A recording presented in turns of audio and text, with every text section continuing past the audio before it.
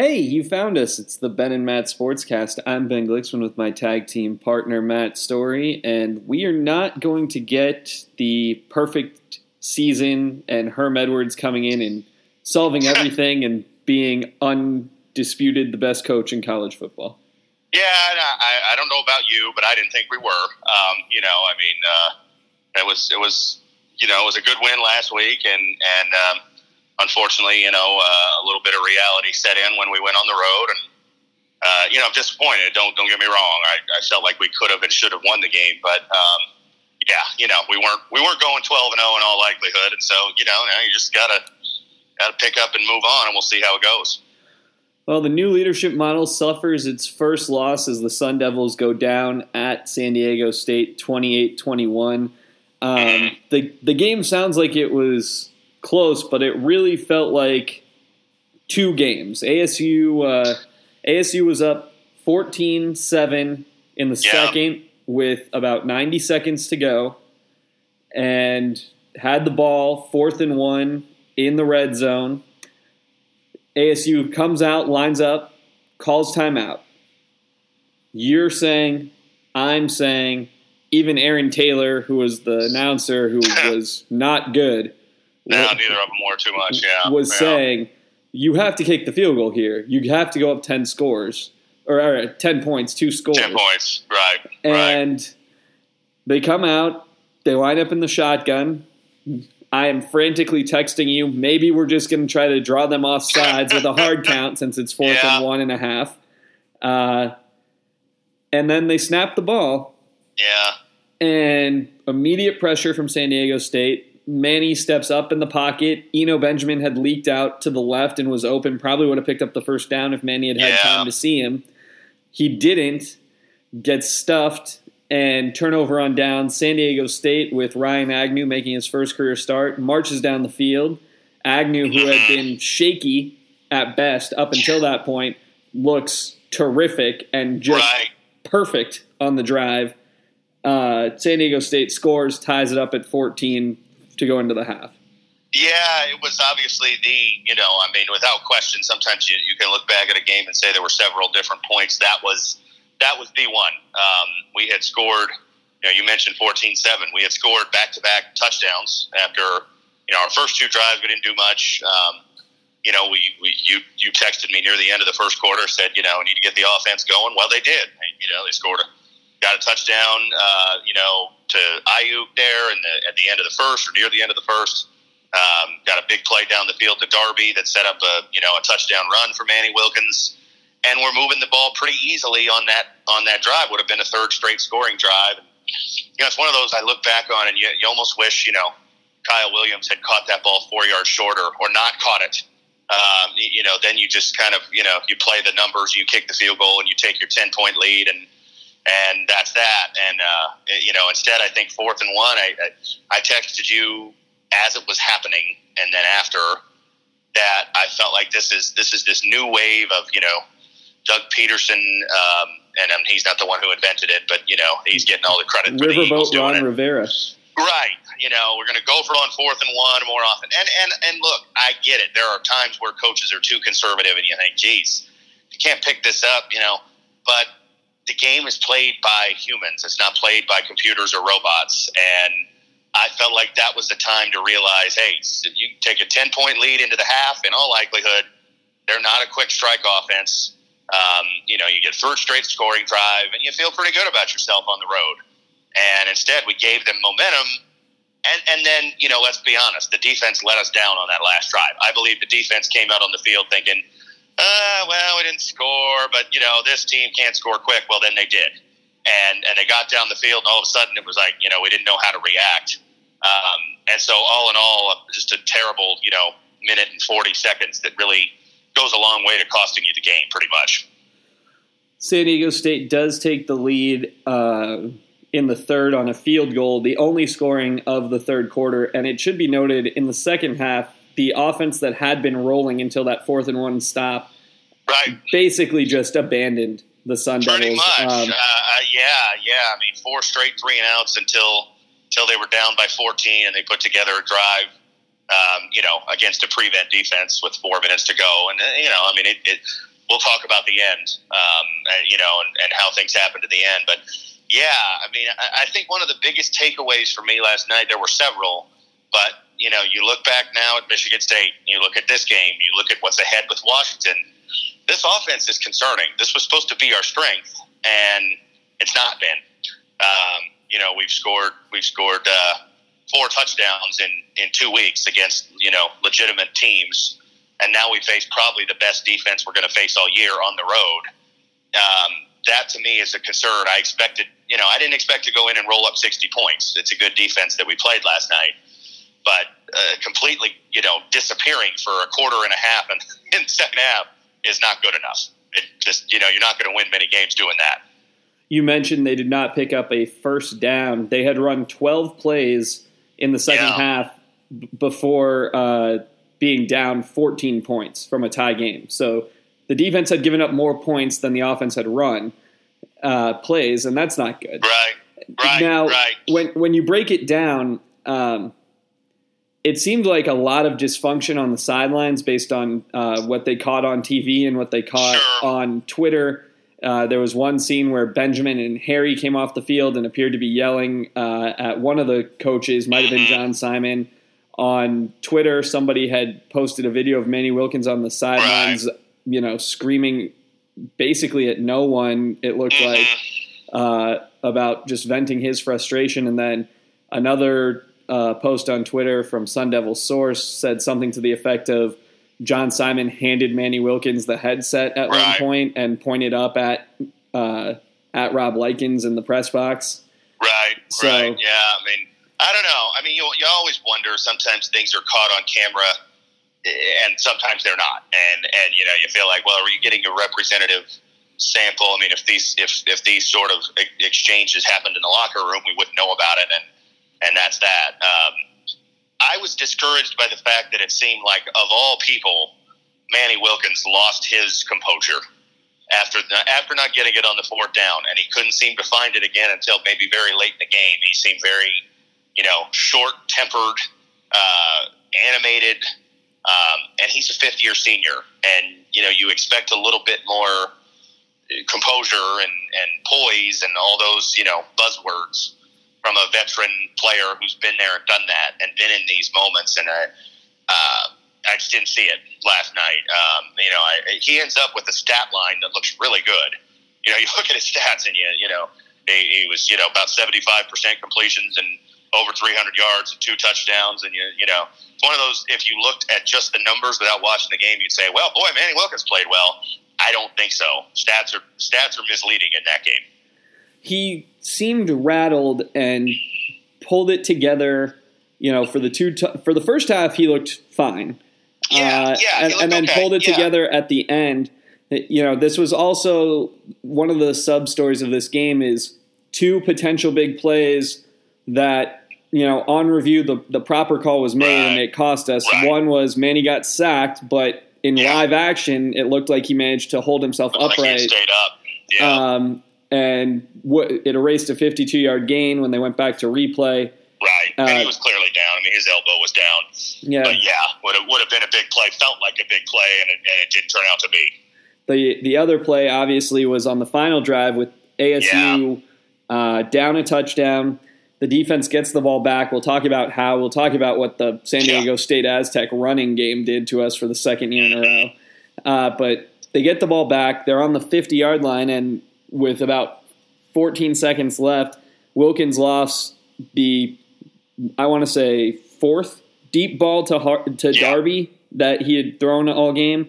And Darby hauls it in at the 2, but takes a helmet-to-helmet targeting shot, and on his way down, the ball becomes dislodged. I honestly thought, along the lines of what the announcers were saying during the game, that he had managed to keep his hand under the ball by happenstance, not because he was awake for it, but it seemed like he kept his arm under the ball, and then it landed on his belly, and he just sort of and then he caught it. It didn't. It certainly comes loose, but he, when it's loose, it's on his stomach, and then he corrals it. Now, you can use deductive reasoning and say, it must have hit the ground to come loose. But that's not what replay's supposed to do. And I felt like replay did not do what it was. I mean, this is what frustrates me about replay in football is it seems like, and I guess this is human nature, but at the same time it shouldn't be. We're supposed to all use the same standard, which is, clear and obvious. To me, that was not clear and obvious. Now, do not get me wrong. We deserved to lose that game. And had that play stood up and we scored on the next play and had gone on to win in overtime, I mean, I would have been thrilled, but it still wouldn't cure the ills of that game. But I just don't think that was the right call to overturn. I did not see the video that showed me it clearly touched the ground to come out. I don't think you could say that.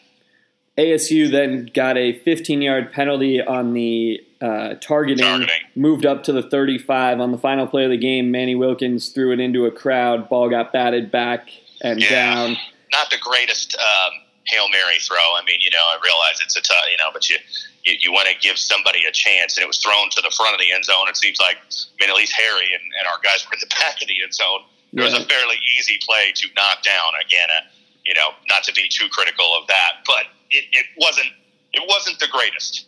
You want to give somebody a chance to catch it, and there was no chance. Now, he didn't throw it out of bounds. Sometimes we've seen that. At least he put it in the end zone, but in the wrong spot. As someone who's gotten to watch a master at Hail Mary ball placement with Aaron Rodgers, it seems like the real key to the play is you need to have one of your receivers be in front of the pack. Right. And boxing people out to try to just catch it uncontested. Yeah. I didn't get a great look. I tried to rewatch it, and I couldn't see if they had put Hodges in. But I don't know that Hodges has played this year, so I'm wondering if they're trying to redshirt him. He did not play because I even noticed he was on the sideline in the huddle, before the play because we called the timeout that we had. And he was in the huddle, and then when they came out, he was not on the field, and I even thought, boy, I said it to myself as I'm watching, like, if he's not in the game here, why is he on your roster? Now, yeah, maybe they're trying to redshirt him, but, this is exactly the situation. You want a 6'8" wide receiver, and you didn't have him in the game. It felt like the design of it could have been better. It felt like the personnel could have been better. I wonder if they gave any thought to putting Harry split out wide to the other side and seeing if either Harry got one-on-one coverage or if it drew people over so that instead of having it feel like it was 7-on-3 in the corner, it could have been 6-on-3 or 5-on-3. Right. Yeah. Look, it's a low percentage play, and it's supposed to be. It's like getting an onside kick. You're swimming upstream to try to get it to work. But I guess I was a little frustrated. But on my list of frustrations, it was down the list. I would start with general lack of composure, certainly offensive struggles for most of the second half, and then the defense didn't play poorly, but certainly that number one in the nation against the run was a mirage. And I texted you during the game. If Michigan State was off this week, and I don't know if they would have watched. They may not have, but boy, if I'm one of their coaches or their players, I'm looking at that thinking, why did we give up on the run so easily? Because our defense has holes against the run, and San Diego State didn't give up on it. Michigan State did. If I'm talking about the offense, the good and the bad, Eno Benjamin, 13 carries for 21 yards. Second straight game of no production running the ball. Yeah. That's concerning, and it's something that just has to get better, or there's going to be more frustrating losses like last night. Well, and I texted you during the game at the very beginning how isn't it nice that our 3 interior linemen are all juniors and they'll all be back? Well, they're getting no push at all and getting totally manhandled at the line of scrimmage. So I guess that's not that great. On the positive side, in addition to the sputtering productivity from Harry, he wound up with 9 catches and 86 yards along with the late touchdown. Right. For as bad as the chemistry between Manny and Frank Darby looked last week, that they were on. Manny was hitting the deep ball, and Darby was, running the routes and seeing the things Manny was seeing. Yeah, well, he set up the second touchdown, and then, the drive that we talked about, which obviously, ended and without the field goal. He had a big play on that drive too. So, yeah, he looked good. There were good things. Again, it wasn't It wasn't an abject disaster or anything like that, but just too much inconsistency from this offense, which in some ways you can even say goes back to the opener. You know, we kind of discussed it a little, and you know, we had that lull there against UTSA. We scored, you know, 2 touchdowns, 1 defensive, and then we went about 20 minutes of game action without scoring. You get by with that against UTSA, obviously, but you know, you can't have those lulls, and last night was an extended one, and you know, the game got away from us, and you know, we made a run. I mean, you know, valiant effort at the end to make it interesting, but that's not enough. You know, I mean, you don't save the effort for the last 4 minutes. You know, where was it the entire second half before that? Flipping over to the defensive side of the ball, I think the biggest glaring problem, which is one that you addressed, Jawan Washington, 27 carries, 138 yards and a touchdown. Chase Jasmine, 19 carries, 112 yards and a touchdown. Yeah. They averaged 5.4 yards a carry against us. Got over 300 yards. Mm-hmm. You know, much different. And to be honest, yeah. the junior quarterback Ryan Agnew making his first career start, you know, held him to 12 of 24, but the 12 all seemed to come at bad times, and we could not, for the life of us, get pressure on him to force a turnover. Right. He did a great job just being solid. You know, we had one. I mean, it's the way San Diego State wants to play. It's what they did to us last year. You know, go back to last year's game. Christian Chapman did not have a big game, but that's not what they do. You know, I think I said it when we talked on Monday. You know, if they had, you know, 40 plus pass attempts, it was going to be good for us. Well, they didn't come anywhere close, and that's because they didn't need to. You know, they were running the ball successfully, and they had the lead most of the second half, and you know that plays into their hands. ASU's defense managed 1 sack, Jermaine Lole, with his first sack, but Karan Crump in the backfield all night could not finish.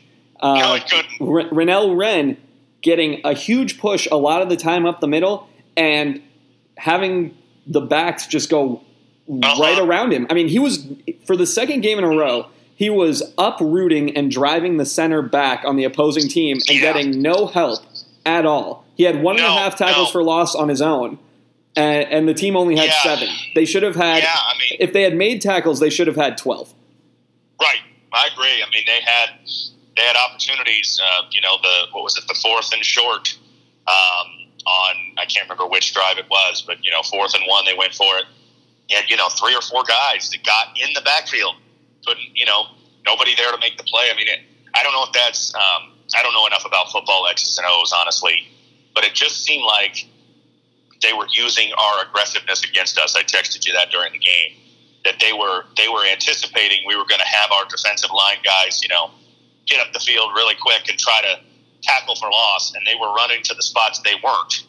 And then that was leaving, you know, gaps to, you know, and they hit it quick. Like they really do. You know, both of their running backs just, you know, when there's a hole, they take it. And that was a difference I saw. Now, granted, we didn't have a lot.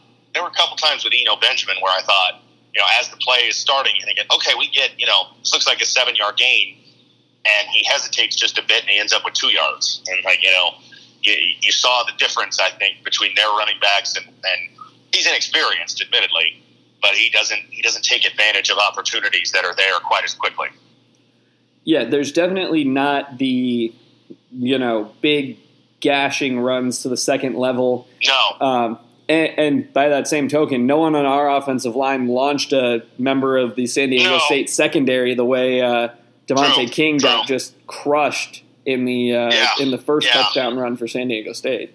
Yeah, I mean, in a way, and I read this, I can't remember where I read it, maybe in Howler's article this morning. You know, in some ways we were bullied last night. And, you know, look, that's part of probably why we made the coaching change is the feeling that we were not tough and physical enough, and we needed to get, you know, I mean, you've heard Ray Anderson talk about, you know, we want to be more like Stanford. Well, what's one of the hallmarks of Stanford?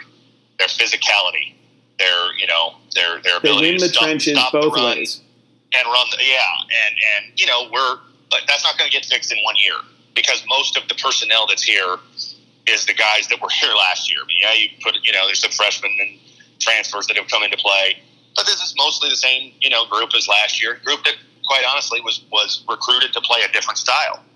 Todd Graham's offense was not a physical smash mouth offense. When it was good, but it wasn't that. If that's what you want to be, we don't have the personnel to do that right now. Now, I don't know if that's what we want to be. There seems to be some conflicting notions on that, but we certainly don't have that ability right now. It doesn't look like. The special teams game for ASU again with boneheaded plays. This time coming, the offense can't go anywhere. The offense is stagnant. The ball gets kicked 10 yards deep in the end zone, and for reasons that are known really only to him, Ryan Newsom decided to take it out. Gets tackled at the 10, which is gives up 15 yards of field position. Yeah, which is an 18-yard return. But not what you want. Of course, Ayuk, fielded a punt at the 3. Which of course there was a penalty on too, so we end up starting at the 5. There were a couple mistakes. I mean, the kicking game was fine. I thought Sleep Dalton was good. Obviously, we didn't try a field goal, which we had. That's one of the big points of the game. I think is that we didn't try a field goal when we had the opportunity. Reese continues to be really good on kickoffs. I'll say that. I mean, he was good last week, and he doesn't give teams a chance to return it, which I like. Given our flaws on special teams, let's just take those touchbacks and move on. This is the second time this season where Reese didn't attempt a field goal and probably should have. Probably should have, yeah. I mean, you get away with some of those aggressive calls against UTSA. I mean, I think the lesson, and in college football, it's a very short season, so you have to take your lessons increase exponentially every week. UTSA is now 0-3. They've lost to Baylor and Kansas State, neither of which are very good. And so the lesson there is you can't take much from that game. I thought maybe you could. I really did. That was a solid enough program. I thought, maybe we'd look at that and say, well, beating them 49-7 was really impressive. I think now you have to kind of treat that the same way you treat, beating UC Davis or NAU or some of those type of teams we played. So the two legitimate teams we faced, we beat Michigan State, no taking away from that. But the offensive struggles are a concern against both of those teams. And again, it's not likely to get any better this coming week. You have to work at it, so hopefully it get better after. But it's not likely to get better at Washington, given what they've done so far. Yeah, Washington this week goes on the road to Utah and allows 1 touchdown. That's really impressive. That is a home field that usually is a big advantage. And Washington State came in and just cleaned their clocks defensively. It was exactly what you expect to see from a top-level team, and they did it. And I didn't know if they were. I mean, I questioned, what they would. I thought it was an interesting test for them, and their offense continues to kind of labor a bit. I don't know if offensively they're good enough to, run the table and maybe get in the playoff. And even if they do, I don't know if they can make much noise in the playoff, given the level of top 5 teams right now. But it was impressive that they, you go in and just set the tone right away, scored a touchdown on the opening drive, and then defensively they were excellent all game, albeit against a Utah team that looks a lot like old Utah teams in that their offense just isn't very good. They just can't score enough points to beat top-level competition, it seems like. Yeah, it was a solid game. I think the Pac-12 South, for better or worse, is still fairly wide open. Oh, I think so too. At this point, and it's probably for worse because Colorado's 3-0, but you have to sound the caution bells a little bit with them. 2 of the teams. I mean, they beat a terrible Colorado State team. They beat New Hampshire, which they should beat, and then that win at Nebraska. I mean, it's impressive on paper, but Troy did it this week, and so you think, well, is it really that? I mean, does it make them that good? I don't know. And USC, Colorado's in good shape because they have a bye this week. Then they play UCLA, who stinks, and so they're very likely to go into October undefeated. We'll see if they can keep it rolling after that. USC got upended by Texas. UCLA is defeated at 0-3. 0-3, and not close last night. Fresno came in and beat them like a drum. It seemed like so. Yeah, I mean Arizona won, but took them a half to put away Southern Utah. So yeah, it's a division that certainly seems there for the taking for someone, and it's could be a 6-3 or even 5-4. I could see end up winning that by tiebreaker or something like that. Because right now, nobody looks like they're ready to separate. Now, maybe Colorado can, maybe USC will find themselves like they've done the last couple of years and pull away. But yeah, right now I'm not overly impressed by anybody in that division. Meanwhile, in the North, everyone seems to have righted the ship and kept rolling along. Yeah. The Ducks won again. Look good. Look good at Autzen. They haven't really played anybody, but they have not. No, they opened with 3 cupcakes, and so yeah, they get Stanford this week. Game day is going to be there, so yeah, we'll know a lot more about them, in this weekend and the next few weeks as they start to actually play real competition a little bit more. As you and I talked about, neither of us knew what to expect with the Washington State Cougars with their off season. Yeah, and they come out, they're 3-0, and not only are they 3-0. They've gone on the road and won a game, and they've outscored opponents by almost 90 points in 3 games. Yeah. No, I mean, they've looked good, and Friday night they play USC. So that'll be an interesting one because they've looked good. USC obviously has not. Even in their win, they weren't overly impressive. So yeah, that'll be an interesting game to see if they can keep it going. It's at USC. Short week for both teams, obviously. So we'll see if USC can kind of right the ship and but if they drop that game, you start 0-2 in the conference. It's doable to come back from because the division's not very good, but could be damaging for them, obviously. This part is more unrelated to the Pac-12 than anything we've discussed. But how about that LSU Auburn game? That was great football. That was fun. It was. I was rooting for Auburn, but I was too. I'm not sure.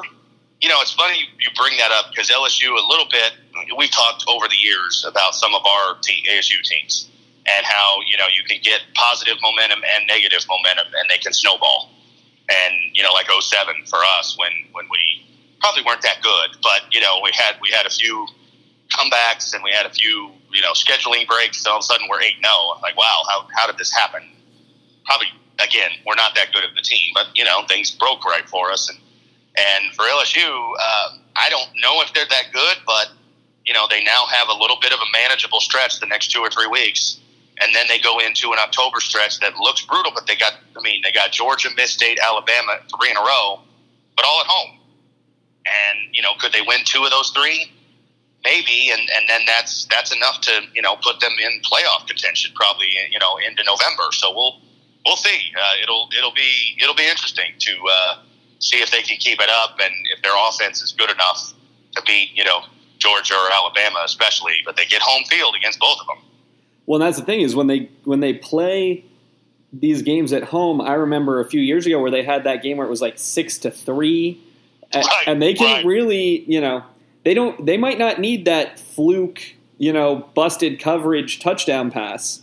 To win one of these. They might not. I mean, they got a great defense. It seems like that's and we saw them last year, and a lot of those guys, were younger and just kind of getting their footing last year. But Greed Williams, Devin White. I mean, these are probably first round picks. And there's certainly a lot to like about their defense, and maybe Joe Burrow can settle them in. I don't think he was great yesterday, but he made a couple throws. Let's be honest, they got a couple officiating breaks there on that last drive. One that I really didn't, the third down one to start the drive, I thought was a bad call. The one later probably wouldn't have mattered anyway because they were already in field goal range. But, impressive start for them. I'll be really curious to see that 3-week stretch. I think it's maybe 3 out of 4 weeks, but 3 straight games, against what right now are 2 top 5 teams and another team in the top 15 in Mississippi State. That'll tell us a lot. The last thing before we go, unrelated to any specific team or game, now that Haller's moved to The Athletic, spent a little time exploring the website and some of the other stuff. If you're willing to pay for your sports coverage. Some really good stories, some good features, really in-depth stuff. It's kind of fun. It is. I mean, I am really curious if the model will work over time, because we're not. You and I think, are kind of outside the mainstream, and that we still like to read about sports, and we like to read articles and not just 140 character tweets. But a lot of people don't. A lot of people do not like to sit and spend a lot of time reading. It's a short attention span society, and so I do wonder if people will pay for the ability to read, longer articles, features, that type of stuff. I don't know, but I like it. Yeah, I mean, I certainly have enjoyed reading their college football coverage. That's the sport that I find myself the most interested in this time of year, even more than the NFL. And they have some really good writers nationally, and then obviously, you and I have talked many times about how we like what Haller does with ASU. So I have started going there every day at least once just to see what they've got. Yeah, I think the content is good. The one thing for me where my concern, similar to yours about will the model sustain, is for the most part now, I mean, Netflix is different, but when it comes to the written word, people are more inclined to get the content for free and have it paid for by advertising. That's Twitter's model. That's Facebook's model. Right. That's ESPN.com's model, unless you're on Insider, which has, greatly diminished in value. Yes. Now that, one, it's tied into ESPN Plus, and two, it's the ESPN Plus helps, but two, more importantly, a lot of their insider writers are now on The Athletic. Jason Stark, Peter Gammons. Right. Yeah. I mean, some of their college football guys, some of those guys came from, like Feldman used to be with ESPN, but he was a couple other places between, I should say.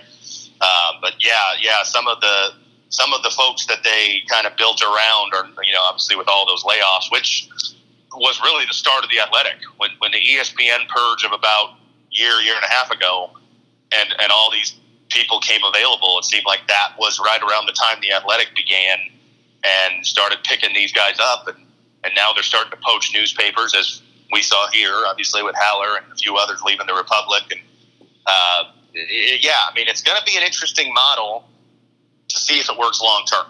I really don't know. I personally, if I was Doug Haller, I don't think I would have placed a bet on it for my own future. But as a reader, I like it, and I'm curious to see if it will thrive. Archie does not like your anti-Doug Haller's view. I hope it does. I love reading about sports, and I hope it does. But I'm cautious on it, I guess. Sorry, Archie. It's fine. We're just a very pro-Doug Haller house, and Archie wants you to know I'm pro-Doug Haller. If I was Doug Haller, and I'm not, I'm not a risk taker when it comes to, job and finance and stuff like that. I don't know if I would have placed a bet on this working long term. I think there might be a lot of media folks who 2 or 3 years from now are thinking, boy, what did I do here? But I hope I'm wrong. I hope it works. I hope it continues to grow and is successful, because I like what they do. I'm not sure. You're right. Netflix has established a model that works, but that's a totally different type of entertainment than reading. Sitting and reading. I mean, Netflix is the type of thing you can just put on your TV and fade away. You can watch on a plane. It doesn't take the concentration level that reading does. And honestly, we're just we're a short attention span society now. It's just the way it is, and I don't know if people will continue to pay to read about sports. I'm not sure. We'll find out. That's one of the great things about just making these random aside conversations is... Absolutely, yeah. We could change our opinions 4 times between here and there as if we were professionals at punditry and just flip-flopping our position. And then no one would ever listen to the old ones, and we would never get called on it unless we're on freezing cold takes on Twitter. Yeah, so. You're right. I mean, hey, I don't know. I mean, I guess I'm kind of treating this a little bit like some of the other, we talked a while back about, betting in sports and how it would affect things with legalized gambling. And I think a lot of what I said, I'm not sure how it's going to play out. And this is another one. I don't know. I am rooting for it because I like it. Well, at first I thought, at first I thought I'm not paying to read about sports. Well, they went out and got the writer that I like to read the most about sports. And so I thought, okay, you got me. I'll give this a shot for a year and see what I think. And so far, I really liked it. Yeah. And once they hook you, that's the other thing is there is the passive nature of, a Netflix membership, a Spotify membership, an ESPN Insider membership. Absolutely. Where now I have it, and I just sort of write off that cost of, okay. Yeah. I mean, I will say I pay for Insider. I have for a while. I needed it for my old job, and I've continued to have it. If you ask me now which one I'd be more likely to get rid of, it would be Insider because I don't read it that much. And unless ESPN Plus really starts to, and I hope this doesn't happen, but right now, ESPN Plus putting on a MEAC football game, it doesn't really do a whole lot for me. If I can still watch the games I want to watch, I'm going to watch it. The Kobe drama doesn't move you? It doesn't. I mean, nothing on. They had that 30 for 30, I guess, about Bob Knight. I didn't watch it yet, but might have been interesting. I know they put on some baseball games, but I'm not as much of a baseball, consumer as you are, I'm sure, and so it doesn't appeal to me quite as much. If they start putting on ACC and SEC football games on there, they might have me. But right now, they're not at that point, obviously. Well, and the other thing about the baseball games is the way, as a fan, the way baseball has structured these deals, with the exception of the Facebook deal, which I can't stand. Right. For everyone else, if it is your game, the regional market still gets the game on the regional show. I don't know how Facebook got the deal they got where, the only way I could watch that Brewers game in June was if I watched it on Facebook. It on Facebook, yeah. But no, you're right. I mean, it's and I don't know. I mean, have you watched anything on ESPN Plus? I assume it's just a local broadcast that they take, right? I have not. I've watched it on the old stuff when ASU games had been on there and delayed. Yeah, but that's always it was going to eventually be on ESPN, and therefore it was the ESPN guy. Right. I mean, I watched ESPN 3 but this ESPN Plus, especially with baseball, I assume they're not sending because they do a different game. It seems like every day. Yeah. I don't think they're sending broadcast crews there. So I assume if you're watching the Brewers and the Pirates, you're getting one of their local broadcasts, I would presume. Yeah, which is the opposite of Facebook because Facebook gives you the Facebook broadcast team. Do they? I mean, I don't know. I haven't done it yet to find out, but I'd be surprised if ESPN is plunging the production costs into going to a site every single day, and different sites. It's not like they're doing an entire series. If they were doing a whole 3-game series at a time, I'd say maybe, but that's a lot of travel and expense. So I'm assuming, much like you get on just like MLB TV or something, you're getting the local broadcast. I want to be clear. If ESPN wants to pick up for content purposes the Ben and Matt Sportscast and just air it on ESPN Plus, I take all of this back, and I think it's a great model. Exactly. Yeah. I mean, hey, again, it's something to watch. Because it could end up being very relevant. When they first started this over the summer and they said, we're going to put on college football, I'm thinking, okay, you're going to start putting, obviously you're not going to put on Ohio State TCU. That's the marquee game. But are you going to start putting, like Florida State Syracuse, for example, yesterday? Well, they haven't yet. Right now I can still watch those on TV, so I'm not exactly motivated to start watching on there. Yeah, I could see Alabama Ole Miss being one of the ones that could have wound up on there in a future season. It'll be interesting, but right now TV deals still carry the day. So I don't know. I mean, there's obviously things are changing as always. Like Big Tom Callahan said, if you're not growing, you're dying. And we'll see how this and the Athletic and all that play out. But right now, I mean, I would be more likely to get rid of Insider than the Athletic because I think the Athletic offers more.